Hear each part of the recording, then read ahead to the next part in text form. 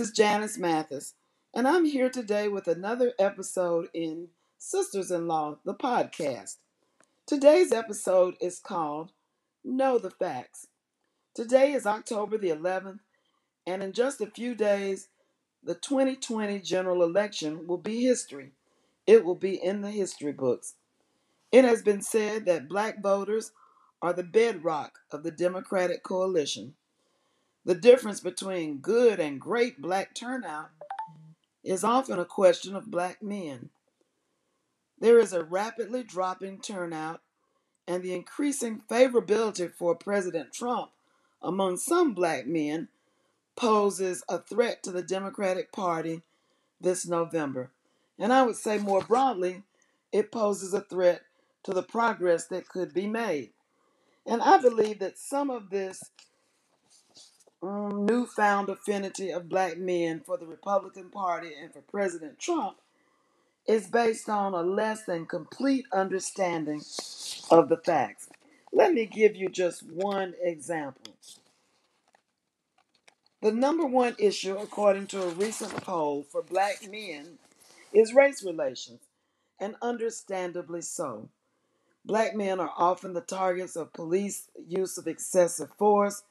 They're racially profiled, they're over incarcerated, they're underemployed and underinsured, and then they bear the stigma of people who think that they're too often deadbeat dads.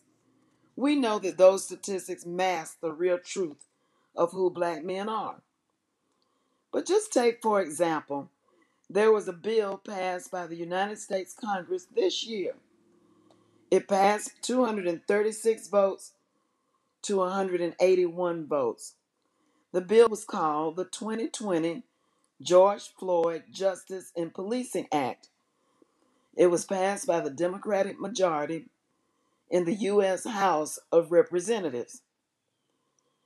Only 3 members of the GOP out of 197 voted for the 2020 George Floyd Justice in Policing Act.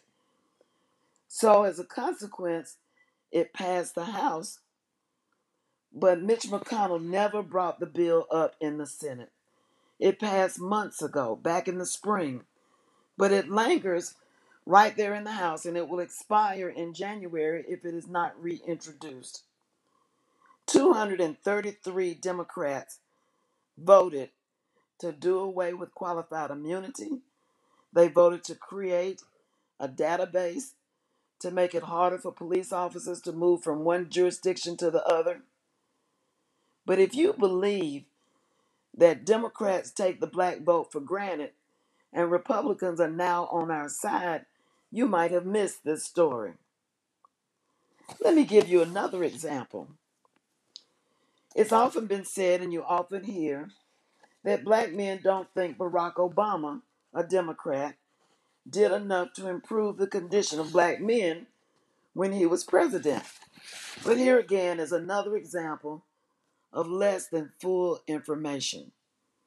Here is just a partial list of what President Obama accomplished in the area of criminal justice reform. The Obama administration made it illegal for most federal agencies to ask job applicants if they have been convicted of a crime. That's also known as banning the box. He ended the practice of placing federal juvenile prisoners in solitary confinement.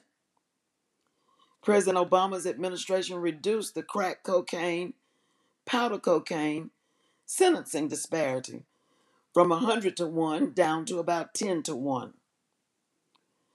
He launched more civil rights investigations into police departments than the previous 2 administrations combined. President Obama began phasing out the use of private prisons for federal inmates. He launched initiatives promoting community policing and alternatives to incarceration, and launched a pilot program to track police use of force nationwide. And he also commissioned a task force on policing reform.